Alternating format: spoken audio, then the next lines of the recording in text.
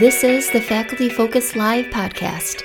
I'm your host, Tierney King, and I'm here to bring you inspiration, energy, and creative strategies that you can utilize in your everyday teaching. This week's episode is sponsored by the Teaching Professor Virtual Conference. Join us on demand from June 7th through September 30th, where you can enjoy sessions, plenaries, and networking at any time, anywhere.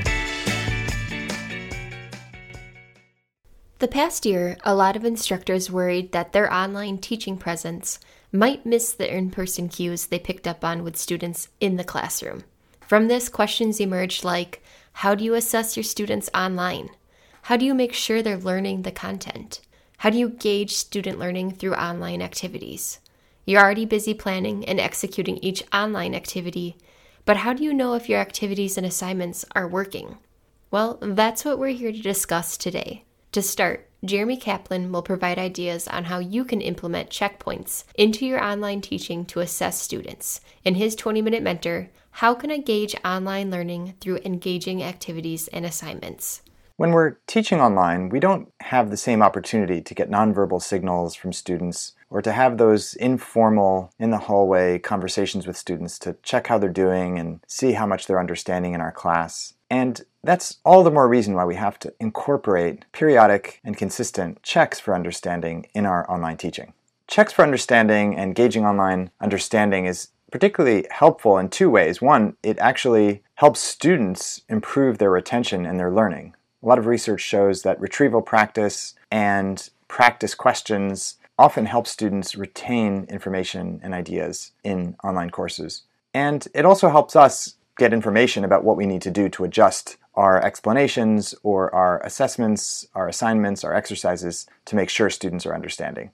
We want to do this kind of assessment on a regular basis. In each class, there should be some moment at which we stop and check for understanding in one of multiple ways, which I'll talk about. And then periodically, as the course progresses, we need to check before we move on to new material that the material we've covered thus far is understood by the students, so that they have the foundational understanding to move on to more advanced concepts. First, you can have students work in their own Google Doc or Microsoft Word doc and independently jot down some ideas, jot down their own summary, before then pasting in a key section of that into your online meeting software tool, into the chat section. And you can ask everyone to wait until you set a particular moment and then submit all together. And that has the advantage of no one being influenced by what everyone else has been typing, but everyone having the benefit in the online class session of seeing the summaries that other people have created. And you can then comment on some differences you notice or ask students to observe differences that they notice. This is a great way to get students thinking about what they've learned, to assess whether they've summarized the material in a way that shows their understanding, and to get them to look at each other's work and learn from one another. So it has multiple benefits. You can ask students to summarize material in other ways as well. For example, you could have students create a collective Google slide deck, and each student could be responsible for creating one of the slides focused on a particular topic. You could also have students use another kind of online collaborative tool like Notion or Coda to build a document together online, each responsible for a section of the document. In addition to having students summarize material, you can ask them to answer a question that reveals whether or not they really understand what it is that you've been talking about.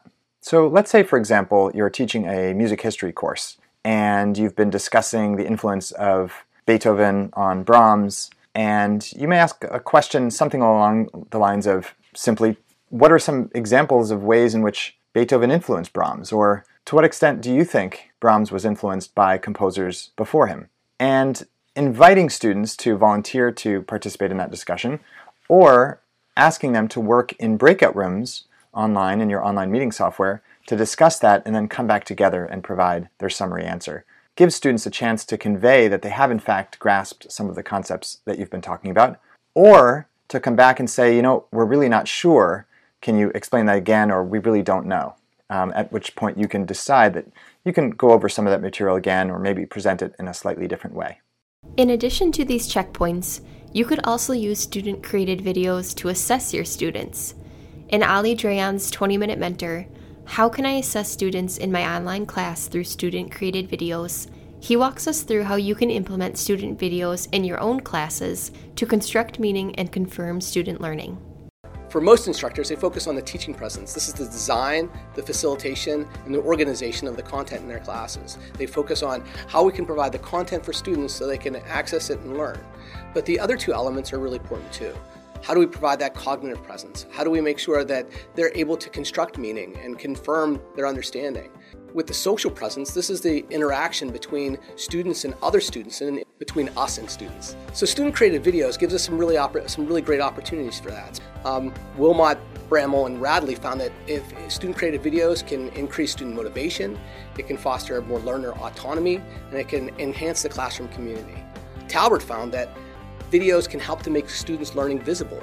And that's really powerful for us in online classes because with text-based assignments, it's really hard for us to read something and to see what the students are really thinking. The reader makes meaning in the text. And I think that by hearing students' voices and seeing their faces, we have a better idea of hearing those nuances and those tones in their voices. So I think student-created video really creates some opportunities for us. So you may be wondering, where do I even start with assigning student-created videos? Well, I would think that you can almost convert any written paper to a student-created video. Instead of assigning a paper at the end of a semester, think about converting that to a video where students, instead of writing their comments, they focus on sharing those comments in video form. If you offer presentations or you assign presentations in your face-to-face class, that's easily something that you can do in your online class and have your students record those by talking to their laptop using the cameras that are built in. Demonstrations. Any demonstration that you do, any demonstration that you would have a student do, whether it's like a problem-solving set or demonstrating some process, those are all things that students can very easily record with the laptop or their mobile phone. Student reflections. Student reflections are another really great way to incorporate student-created videos. As students reflect on some content or some concepts that you've discussed, they can share those reflections in video form, and you get to see naturally how students make sense of that content. And lastly, reading responses. With reading responses, if you've assigned a chapter or you assign some very difficult readings, you can have students talk about that and say, these are some concepts that I have and these are some areas that I'm still struggling with. Many of the assessments instructors implement include some format of writing, whether students are writing online responses, papers, or crafting a script to record through video. So, how can you make these writing assignments more effective for your students and for you as an instructor? How can you give them the tools they need so their writing can be used as an effective means of assessment? In Deidre Price's Magna Online Seminar, Effective Writing Assessment in the Online Classroom, she explains how to give feedback to online students to help accelerate their progress and how this will help give better insight when assessing students online.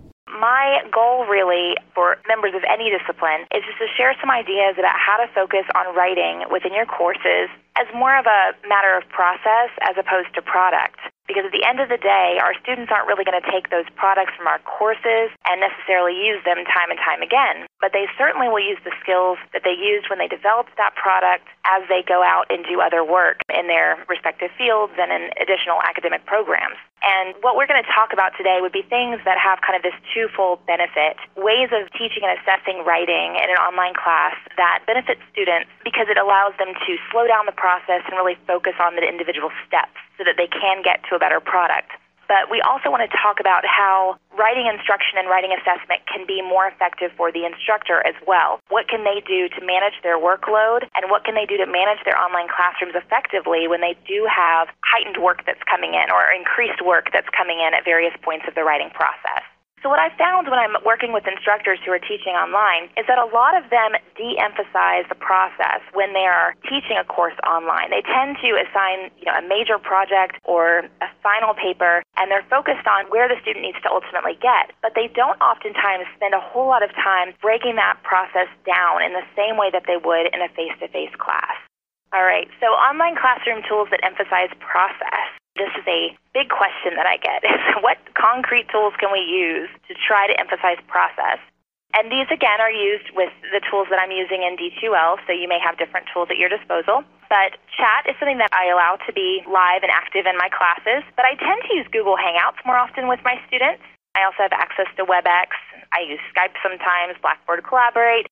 So depending on what your institution provides, you may find something a little more effective than just a plain chat with just text conversations. But I will often schedule times for students to work together to try, especially during the invention process. They're coming up with ideas and trying to brainstorm thesis statements. And so even at the very beginning of the writing process, they may be working alongside one another, and that's very helpful. For the Dropbox, a lot of us think about the Dropbox as being the place for final drafts only, but if you have something like release conditions within your online classroom where a student can complete one part of the assignment, and by submitting something, even if it's not graded with 100, if they've submitted something, it gives them access to the next step of the writing process. If you wanted to have more control over whether or not the students are actually going through and completing each step of the writing process, then you can use the Dropbox as one of those checkpoints. You can have them turn in a thesis statement or turn in an outline or turn in 3 quotations or something, and then you can have it set where it will allow them to see the next part of the writing process. Okay, the news feature. This is what I use to nudge along the students to encourage them to stay on track and to stay with the pacing of the class. Perhaps you're not quite in the same situation. Maybe you have a completely self-paced course, but I do pace my students on a week-to-week basis. And so for one of my classes, they start and end on Mondays. Another class starts and ends on Wednesdays, and another on Fridays. So it helps me to stay on track as well. But that consistency is helpful to them. Then we're all doing the same thing at the same time, and we can kind of make that collaborative work a little more valuable since we're all at the same point in the writing process. And then for quizzes, I use self-assessments through quizzes. The example I gave you in the supplemental material, that's really more of like one that you would fill out in class by hand, but you could certainly put that into a quiz item. And you don't want to have it like a typical quiz where a yes would be 100% and a no would be 0%.